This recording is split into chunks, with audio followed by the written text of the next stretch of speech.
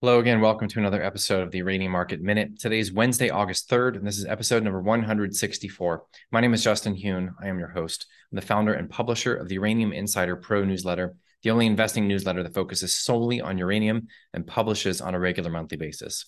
As always, nothing in this podcast is intended to be investing advice. I'm not your financial advisor. This is not financial advice. Please always do your own due diligence when it comes to investing, and always take responsibility for your own choices. All right, interesting day in the markets today.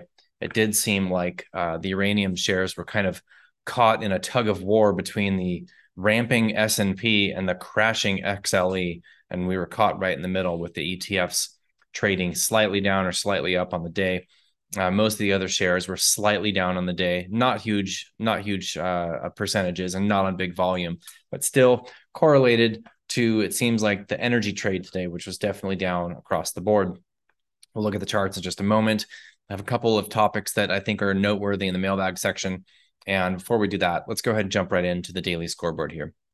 Spot price of uranium down slightly, 48.25 a pound mid-market. SPUT obviously still trading at a significant discount to NAV. That discount widened to over 7% yesterday, and then the trust traded down again today, probably pushing 8 or 9% discount to the net asset value, creeping up on that 10% discount again, which is not necessarily a good sign here, but it is an opportunity if you believe that the spot price is going to rise. And of course, we do.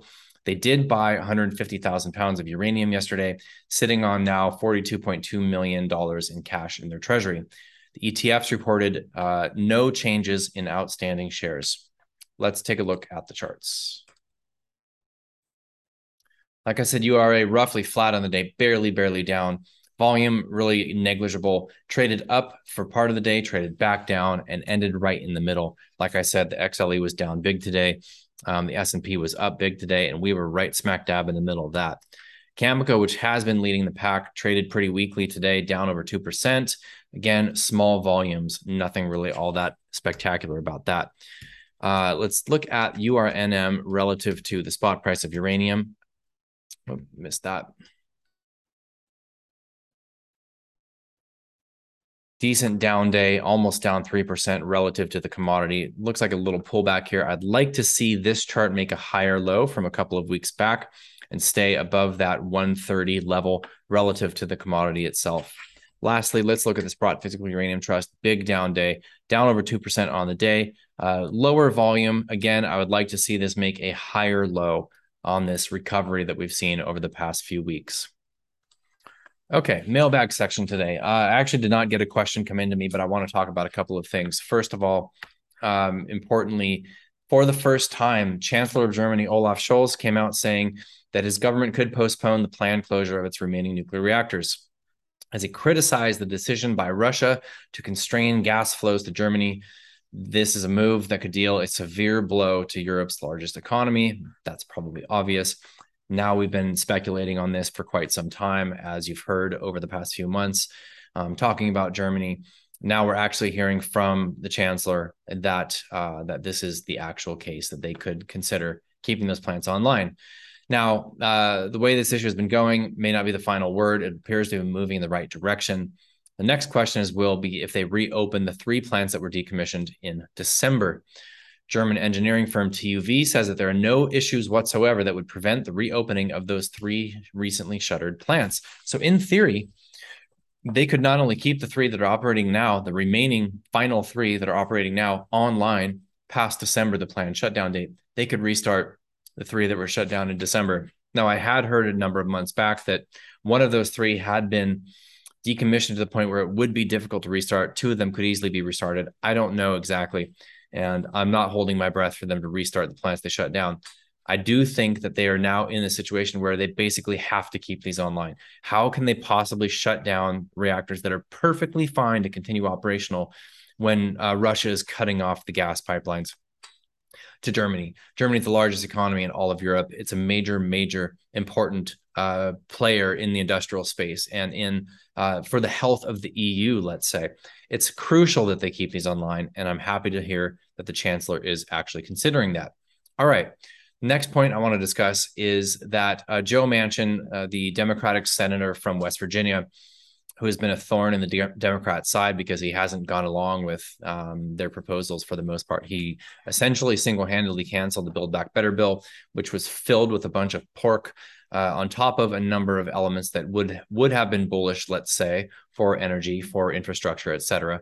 But of course, that was a huge, huge spending bill, and he essentially put the kibosh on that. Now, he is proposing to add to the what is this bill called? It's the inflation something or other bill. Sorry, I don't have that off the top of my head. Let me see. What is this called? This is called the Inflation Reduction Act, $433 billion. Now, Manchin is suggesting and proposing to be part of this bill, $30 billion to support nuclear reactors in the States. So what is this? $30 billion in tax credits for nuclear. That would be paid out over 10 years at $30 billion. This funding is in addition to the $6 billion already passed by Congress last year to help keep uneconomic plants in service. That's a very, very big deal. So now in the United States, between 22 and 38% of the nation's nuclear fleet of 93 reactors is at risk of retiring in the 2030s, depending on natural gas prices, according to an analysis by Rhodium Group. So this deal that Manchin is proposing would be part of this Inflation Reduction Act, and it would support these reactors to stay online. Now, I want to highlight a tweet that I retweeted today. Let me dig that up here. And this is basically saying, this tweet was speculating that this 10 billion or 30 billion proposed by Manchin it could save all plants that are at risk of retiring early. So essentially, what this is saying is if this passes, and this could see a vote in the Senate as early as this week, of course, it would then have to pass the House and then have to be signed by the president. But there's probably enough in there to make both sides happy that it could pass. That is possible, especially if Manchin signs it. Basically, what they're saying is this 30 billion that's proposed by Manchin could any reactors in the United States fleet of 93 reactors that are on the chopping block due to profitability, that between the 6 billion that was already funded by Congress last year and this 30 billion that Manchin is proposing, there's no excuses anymore. We have to keep these online. Very, very good to see that there's continued at least rhetoric and proposals by the U.S. federal government to support the existing reactor fleet. It's clearly obvious to any of us that have been paying attention to this that this is the way forward. We still have not heard a lot of discussion about building new large reactors in the United States, but at the very least, we're hearing vocal support and funding support to keep the reactors that are currently operating for longer, and B, funding and general support for advanced nuclear and SMRs. Between those two things, we could remain as a nuclear quote unquote powerhouse, keeping the reactors we have online and pursuing advanced nuclear going forward.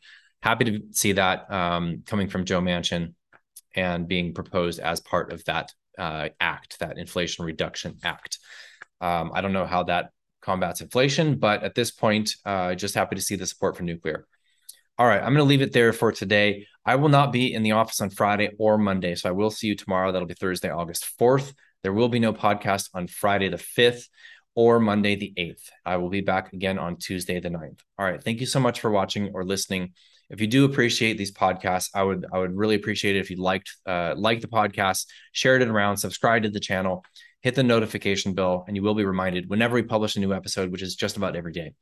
Thank you for watching. I will see you again tomorrow. Cheers.